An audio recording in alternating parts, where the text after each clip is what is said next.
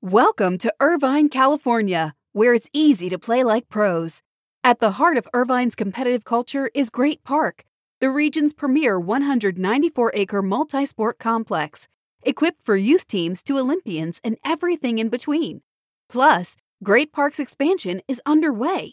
With near-perfect weather and a thriving sports scene, Irvine is the place to play. Visit DestinationIrvine.com for more information.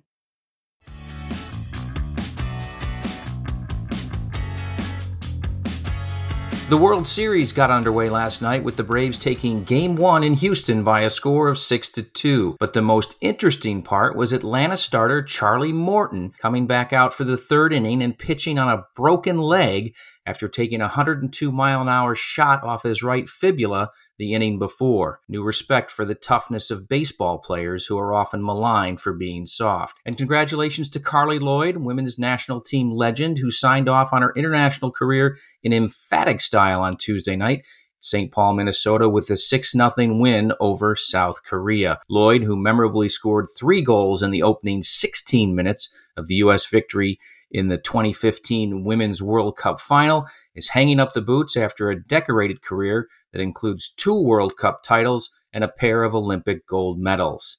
And can you believe we're 100 days from the start of the Winter Olympic Games in Beijing? Good morning. It's Wednesday, October 27th. This is your SBJ Morning Buzzcast, and I'm David Albright filling in for Abe Madkour. Efforts to keep the A's in Oakland got a boost late Tuesday night when the Alameda County Board of Supervisors tentatively agreed to opt into a plan that would pave the way for a new waterfront ballpark. The board's 4-1 non-binding vote signals the county's intention to join the city in forming a financing district to contribute a significant portion of property taxes generated by the project to pay for the infrastructure of a new ballpark, as well as affordable housing, public parks, and other components of a planned village at the Port of Oakland's Howard Terminal site. Without the county's share of the additional tax revenue, city officials have said there wouldn't be enough money to cover the infrastructure cost of the ballpark and a village of 3,000 homes, offices, hotels, a performing arts center, open space, and parks. NFL Commissioner Roger Goodell turned away calls to publish more findings from the Washington football team investigation while speaking after the first day of owners' meetings in New York City, citing the need to protect anonymity of the victims who cooperated with investigators. He also pushed back against claims that WFT owner Daniel Snyder has escaped serious accountability for overseeing a culture of toxic sexual harassment at the team, citing the $10 million fine against the team and Snyder's quasi-banishment from day-to-day team activities, which is not a suspension and has not prevented him from representing the team in public and working on a new stadium, one of its top long-term strategic matters. 19 NFL clubs submitted 28 different bids for international business rights as part of the league's plan to allow teams to sign marketing and media agreements in foreign countries. That's according to a source who told our Ben Fisher.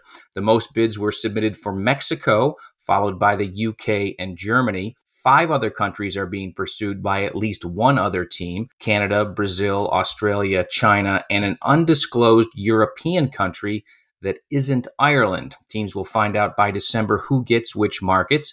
This will be the first time NFL teams will be allowed to work in foreign countries in the same manner they can develop revenue and fan engagement in their domestic home markets. Historically, the league has centrally controlled those global rights. Speaking of marketing, crypto exchange brand FTX debuted a spot in the Fox World Series telecast last night, and its logo continues to be emblazoned on MLB umpires' uniforms. FTX is continuing its Moonblast home run donation program. Every home run more than 425 feet in the postseason has come with a $10,000 donation. The company is upping that to $100,000 during the World Series. There were 2 home runs in Game 1, but neither made it the required 425 feet. And the ACC is looking outside Greensboro for a possible new headquarters. The conference board voted to proceed with exploring other cities. Greensboro has been home to the ACC HQ since it was founded there in 1953.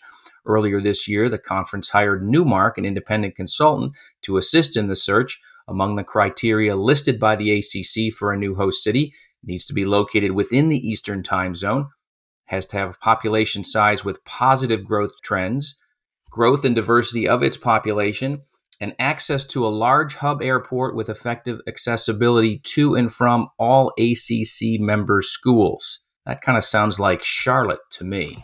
And that's your Morning Buzzcast for Wednesday. I hope everybody has a great day, and we'll see you back here tomorrow morning.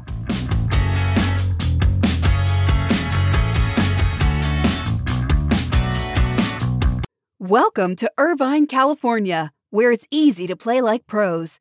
At the heart of Irvine's competitive culture is Great Park, the region's premier 194-acre multi-sport complex, equipped for youth teams to Olympians and everything in between. Plus, Great Park's expansion is underway. With near-perfect weather and a thriving sports scene, Irvine is the place to play. Visit DestinationIrvine.com for more information.